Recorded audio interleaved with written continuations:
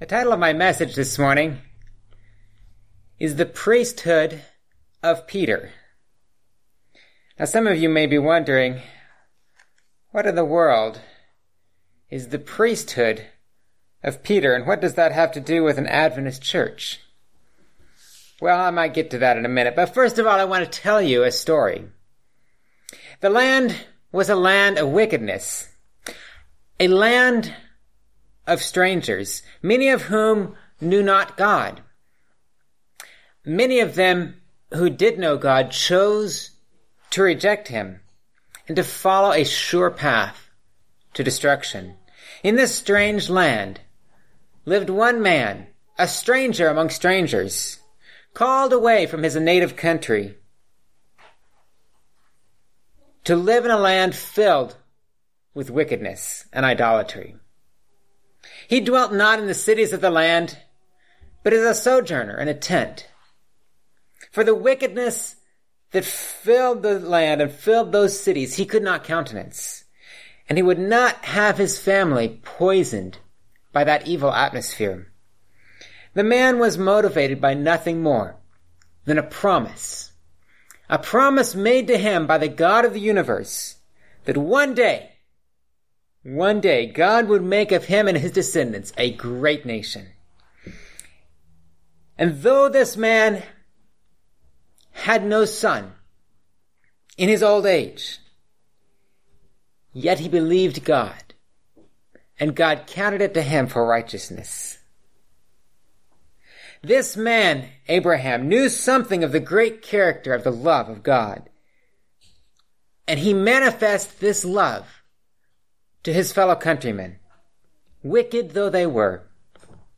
Now Abraham had a younger nephew, Lot, who, though Lot was dear to his heart, and though Lot was a righteous man, was somewhat lacking in the character and judgment of his older nephew. Lot, the scripture records, pitched his tent towards Sodom, that great and wicked city. And ere long he found himself and his family not living close to Sodom, but actually living in it. Yes, we know the story of how one time Abraham went to the rescue of the inhabitants of Sodom when the entire city was captured. But then many years later, I imagine it was a hot and sultry afternoon, two travelers appeared at Abraham's tent. Now in that dry and dusty country, where camps could be far, far between, it was customary to entertain travelers, strangers, and Abraham, as a righteous man, saw it as his duty to entertain any stranger that came by. These strangers appeared as no others, and Abraham, as his custom was, extended to them his utmost hospitality, little knowing that disguised in these strangers was the very Lord of glory, the one who had called him out of Ur of the Chaldees, the one who had made the promise to him that out of you and your seed I will make a great nation. He only saw two dusty, weary travelers, until as he began to speak with them, and they began to give him this promise again, that your wife Sarah will have a son. Abraham realized who these travelers were.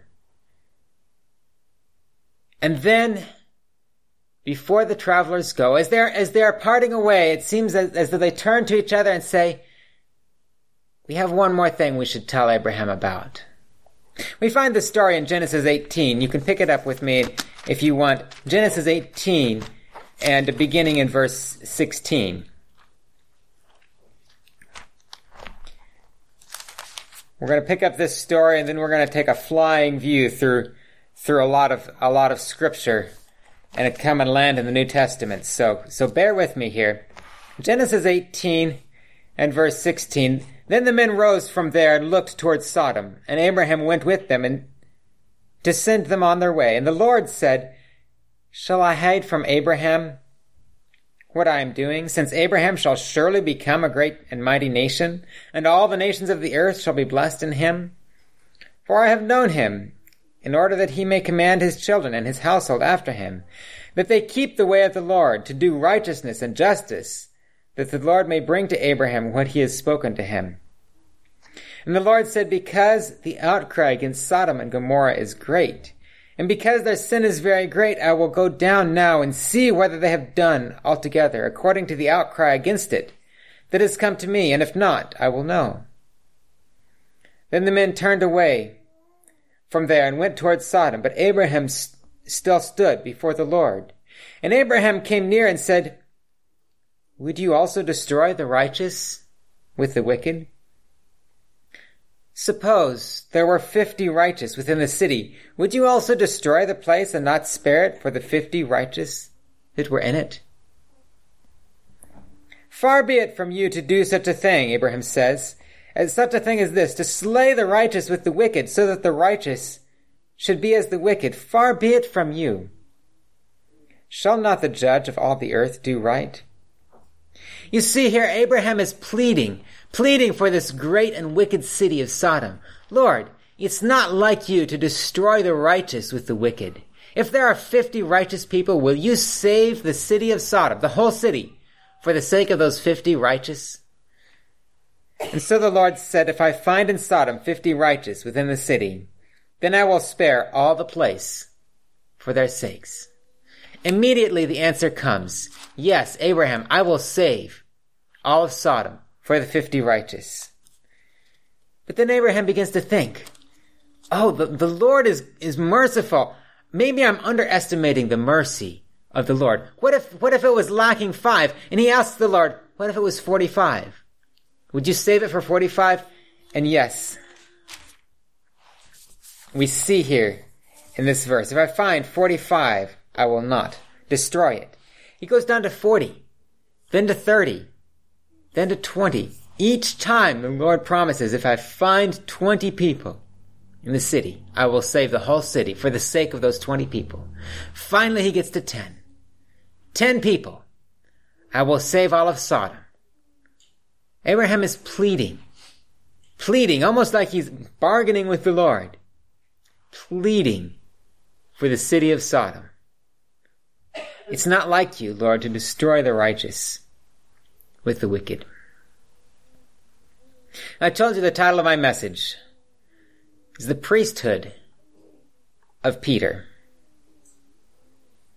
Now, we're not talking about Peter yet, but I want to ask you, what is a priest? Who is a priest, and what is the work that they do?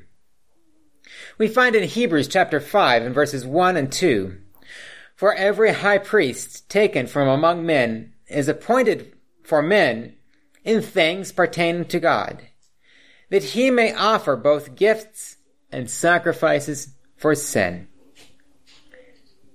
He can have compassion on those who are ignorant and going astray, since he himself is also subject to weakness. Here Paul is giving us in the book of Hebrews a definition of the work of a priest, a high priest or any priest. A priest taken from among men, someone who understands the things, who is appointed to things pertaining to God, who can intercede with God, and at the same time who understands the weaknesses of man. Think of this picture of Abraham, will you? Abraham, a righteous man, pleading with God. Abraham knows God. Abraham could talk with God, pleading with God to spare Sodom. It's not like you, God, to destroy the righteous with the wicked. Is Abraham acting in the sense as a priest or a mediator for the wicked city of Sodom? Of course, we know the story. When the angels went into that city, there were not 10 righteous people. And Lot, his wife, and his 2 daughters are dragged out of the city. And sadly, his wife turns back. And yet Abraham pleaded with God for that wicked city. When we think of the priesthood in the Bible, we think first of the Levitical priesthood, the priesthood of Aaron and his descendants. We find in the Old Testament scriptures that God established this special group of people within Israel to act in the service of officiating in the tabernacle, in a sense, as it were, to mediate the worship of God for the nation of Israel there in the tabernacle. We find in Exodus 29, and we don't have time to go and read it all there, we find in Exodus 29 how Aaron and his sons were anointed and ordained to serve in this priesthood. How God had chosen them and consecrated them out of all the rest of the tribes and families of Israel, this one family within the tribe of Levi, to serve as priests to God. But I find it interesting.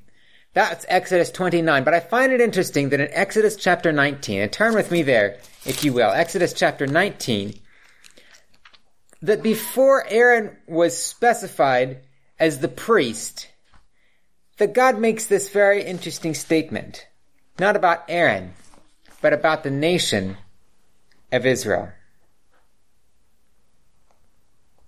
Exodus chapter 19 and verses 4 through 6.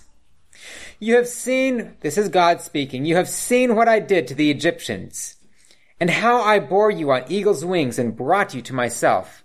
Now therefore, if you will indeed obey my voice and keep my covenant, then you shall be a special treasure to me above all people, for all the earth is mine. And you shall be to me a kingdom of priests and a holy nation. And these are the words which you shall speak to the children of Israel. God says, not just you are mine, but all of the earth is mine. And you, he says to the children of Israel, you will be to me a kingdom of priests and a holy nation. God gave to the nation of Israel the special prerogative of being the priests, as it were, the mediators of his covenant to the rest of the world. God hadn't given the message of his grace to the children of Israel to be hoarded up and kept away from the other nations of the world, but as it were, to be a means to flow through all of the earth, everyone who, in every place, who would believe on God. And the special tribe of the descendants of Aaron, of the tribe of Levi, God appointed to be priests in Israel. But the promise was not unconditional. Two of Aaron's own sons were killed as a judgment from God for their irreverence in the tabernacle service. We find in Hosea chapter 4 and verse 6, God says, my people are destroyed for lack of knowledge. Because you have rejected knowledge, I will also reject you from being a priest for me. Because you have forgotten the law of your God, I will also forget your children.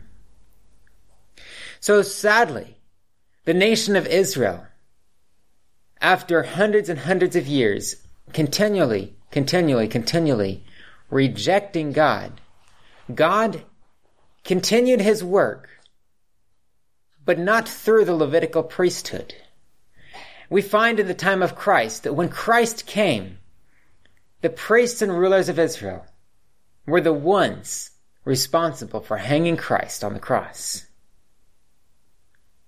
Yet we find in Scripture another priesthood. This was the priesthood of Aaron. But we find another priesthood that predates the priesthood of Aaron. If you look up in your Strong's Concordance the word priest, the very first occurrence of that word you will find in Genesis 14:18. The story of Melchizedek. When Abraham, the first time he rescued Sodom and Lot, when he brought all of that spoil back, it says that Abraham paid tithes of everything to Melchizedek, who was a priest of God. Paul mentions this same story in Hebrews 5. and quotes the passage in Psalms 110 and verse 4. Hebrews 5 verse 7, he says in another place, "You are a priest forever according to the order of Melchizedek." Who is Paul talking about? Who is the one who came according to the order of Melchizedek? This line of priesthood that predates the lineage of Aaron. One who had no father or mother or ancestry. One who did not come within the lineage of the descendants of Levi. This was none other than Jesus Christ. The priesthood of Melchizedek, which is the priesthood of Jesus Christ.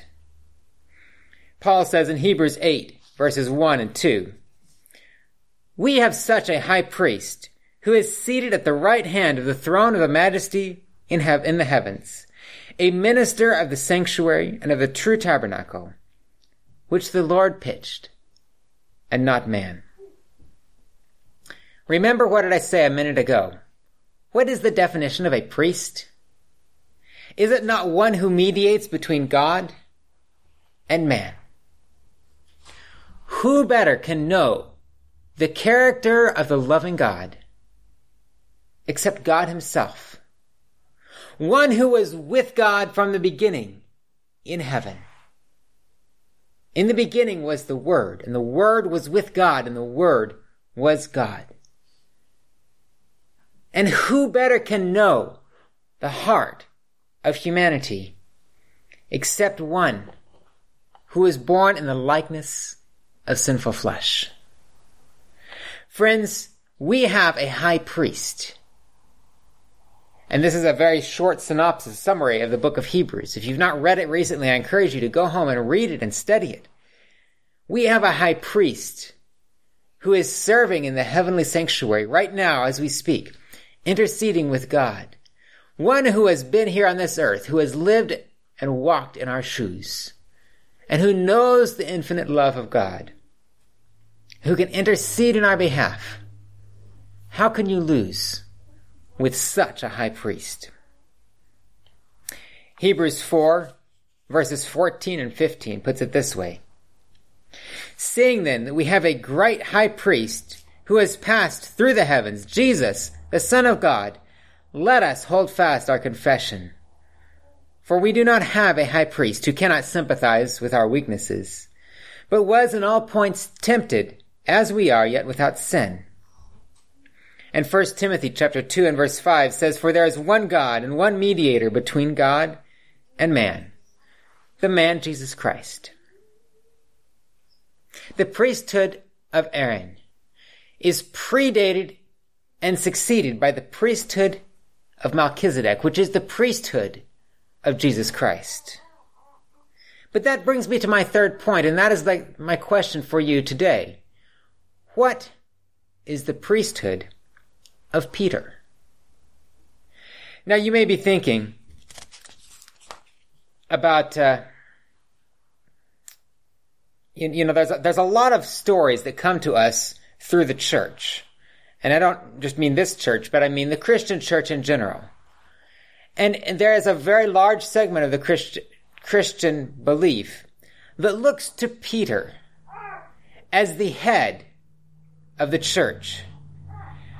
And they take some verses like the exchange between Jesus and Peter, where Jesus says, "You are Peter, and on this rock I will build my church." And it's a text that is taken completely out of context and twisted, and I kind of quoted it to you in the twisted context. And so they take this idea that Jesus placed Peter in charge as a priest, if it were, of his church, to mete out the grace of God to all of those who believe. And so you have this apostolic succession. I'm not telling you the Bible. I'm telling you what we have heard through the centuries of the Christian tradition. This apostolic succession, where Peter was the first pope, or the priest, the high priest of the Christian church. Peter was the first pope, and I don't know who the second one was, or the third one. But anyway, it goes on down through the apostolic succession to our very day, with every pope succeeding the preceding pope, and on them is conferred the authority that was conferred on Peter, the keys to the kingdom of God. And so you have this division. You have the church is made up of two structures, okay? I'm telling you a false system, and then I'm going to tell you the truth later, okay? But this is the false system, and in many parts of Christianity, this is the way it works. You have two groups or classes within Christianity. You have the clergy and the laity. And the clergy are made up of these priests and bishops and popes and leaders upon whom is conferred this great authority to mete out, as it were, the grace of God upon those who perform the sacraments. Okay? And then you have the laity, there's a line of demarcation between the clergy and the laity. And the laity are those who are not priests, who are not leaders. They are not qualified to take up the scriptures and interpret them for themselves. They are not qualified to speak to God in person. And if they do, they must speak to him through the mediation of saints and Mary and these others, and through the mediation of the priests. And so week by week, you go to church, and in the church is a little booth. And pardon me, friends, I'm not trying to make fun of my Catholic brothers and sisters, because I have some very good friends who are of this persuasion, very sincere. But the Word of God teaches us some principles, and I think it behooves us to understand those principles. And if it contradicts the practice of churches, no matter how dear they are to our hearts, I think we need to call that out. So in these churches, there's a little booth, and there's two sides, right? And the priest will sit on one side behind a curtain, and there'll be a little screen. And the church member will go in front of that screen. They won't be able to see the priest generally, but they will speak through this screen and give a confession. And all of the things, if you stole a little something, or you cheated on, or whatever you did, you will tell the priest.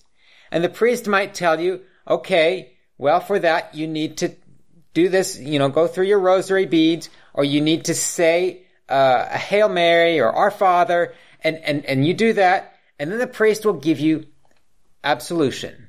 Well, the priest will mete out, as it were, the grace of God. It's not as if the priest himself can forgive your sins, but they believe in the grace of Christ, but they believe that it is meted out by the priest, by the church.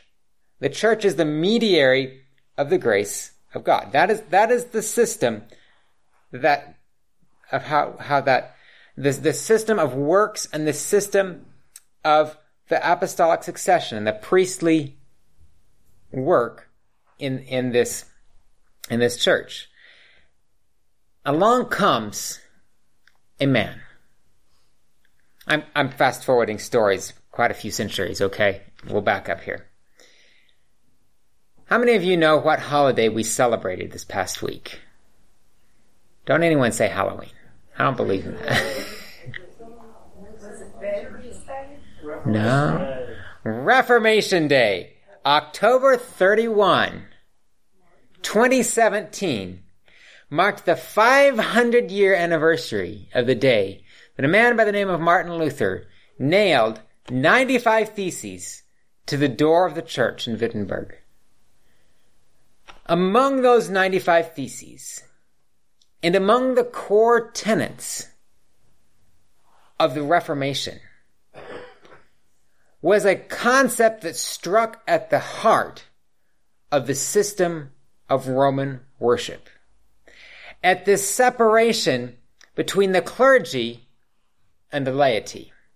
And at this idea that the priest holds within his power to mete out the grace of God to the confessor.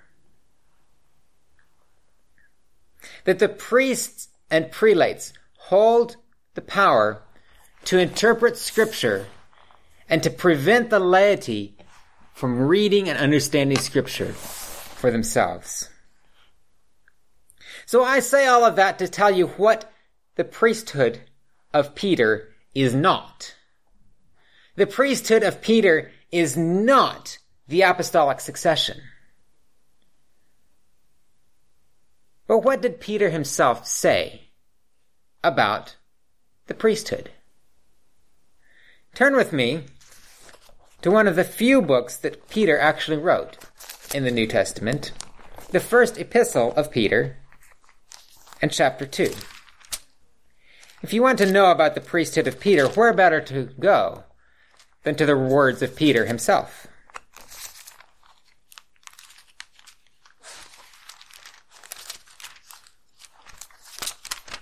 First Peter chapter 2, and I'll read verse 5.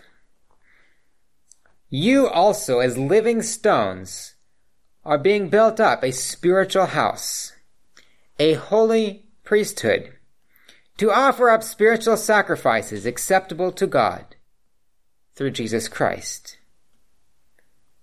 You. Now, who is Peter talking to? Do you suppose he is talking to his successor, the next pope in the apostolic succession? You. Is he talking to one person? Go to Peter 1, verse 1. First Peter. Peter, an apostle of Jesus Christ, to the pilgrims of the dispersion in Pontus, Galatia, Cappadocia, Asia, and Bithynia, elect according to the foreknowledge of God, in sanctification of the Spirit, for obedience and the sprinkling of the blood of Jesus Christ. Who does that sound like to you? Does that sound like all the church? The whole world? Everyone who is following Jesus? You are built up a holy priesthood to offer up spiritual sacrifices. And in verse 9, but you are a chosen generation, a royal priesthood, a holy nation, his own special people, that you may proclaim the praises of him who called you out of darkness into his marvelous light. Peter, the priesthood of Peter, is not a priesthood of succession, but a priesthood of all believers. Peter, the one who, after Christ said those words about building his church on the rock, Peter, the one who denied Jesus, not once, not twice, but 3 times. Peter was far from perfect. But after that shameful denial of his Lord, Peter looked into the eyes of Christ. He watched Christ dying on the cross, and he realized that it was for him. And after Christ rose from the grave, he asked Peter, Peter, do you love me? Yes, Lord. You know that I love you. 3 times. 3 times he affirmed his love for the Lord. And Peter here in his epistle affirms that you and I, no less than he did when Christ walked on this earth, you and I have a direct access to the throne of God. We don't have to pray to Mary. We don't have to pray to the saints. We don't have to confess to a priest. We can go directly to the throne of God. And on the merits of Jesus Christ, we can claim his grace and claim his promises for ourselves. Not by our own works, but by his own blood. We can take these scriptures, the 66 books of the Old and the New Testament, not in our own wisdom and intelligence, but by the influence of the grace of the Holy Spirit. We can read them for ourselves, and we can understand them for ourselves. Not interpreted by a church, not interpreted by a pastor, but for ourselves, day by day. And friends, if there is any other principle of the Reformation besides sola fide, by faith alone, sola gratia, by grace alone, sola scriptura, by scriptures alone, It is this principle right here, the priesthood of all believers. Because if it is not for the priesthood of all believers, that you and I have the same access to Jesus Christ that Peter and Paul and all of the apostles had, then all of the rest of the Reformation is for naught. The priesthood of Peter is found, for one, in the privilege of prayer. Peter says, you as living stones built up a spiritual house, a holy priesthood, to offer up spiritual sacrifices acceptable to God. What kind of sacrifices can we offer to God? We find in Psalm 51 and verse 17 that the sacrifices of God are a broken spirit, a broken and a contrite heart. These, O God, you will not despise. The priesthood of Peter is found in the power of a personal testimony. Not someone else's experience. Not someone else's relationship to God. But my own personal testimony. Read verse 9 again. A chosen generation, a royal priesthood, a holy nation. Notice that last verse. That you may proclaim the praises of him who called you out of darkness into his marvelous light. My friends, has Jesus called you personally out of darkness, out of the darkness of sin, and transformed your life into his marvelous light? And last but not least, the priesthood of Peter is found in the power of intercessory prayer. We find in the next chapter, 1 Peter 3 and verse 12, for the eyes of the Lord are on the righteous, and his ears are open to their prayers. But the face of the Lord is against those who do evil. And Paul writes in Galatians 6 verses 1 and 2, brethren, if a man is overtaken in any trespass, you who are spiritual, restore such a one in a spirit of gentleness, considering yourself, lest you also be tempted. Bear one another's burdens, and so fulfill the law of Christ. And James writes in James 5, 15 and 16, the prayer of faith will save the sick, and the Lord will raise him up. And if he has committed sins, he will be forgiven. Now get this one. Confess your trespasses to one another and pray for one another, that you may be healed, because the effective, fervent prayer of a righteous man avails much. Friends, the priesthood of all believers extends further than just our relationship between ourselves and God. Because a priest, by definition, is a mediator. And now, don't get me wrong, friends, you and I are not mediators like Christ. We are not the priest there in the confessional to hear the confessions of our brothers and sisters. But friends, do we not have a responsibility to intercede in prayer for our brothers and our sisters? Do you know someone in your life that is not praying to God on a daily basis? Perhaps someone who doesn't know God. Perhaps someone who is running from God. Has God called you, perhaps, to be, as it were, a priest, to intercede in prayer day by day for that person who will not pray for themselves, to ask God by his Holy Spirit to not give them any peace until that person makes a decision for him? I want to share with you, friends, for years, for most of my life, day by day, I have interceded in prayer, as has my mother, my father, my brothers, for many of my family members who are not in a relationship with Christ, who are running from him. And for years it seemed as though our prayers had gone unanswered. And just this past year, since my dad's passing, we have been able to develop a deeper relationship with several of those family members. And 2 days ago, by a miracle from God. I don't know how it all happened. I wasn't supposed to be able to say a word at my grandfather's funeral, but I was able to get up not only to have the closing prayer, but to share just very briefly what my grandfather's life meant to me. My grandfather was a Seventh-day Adventist minister.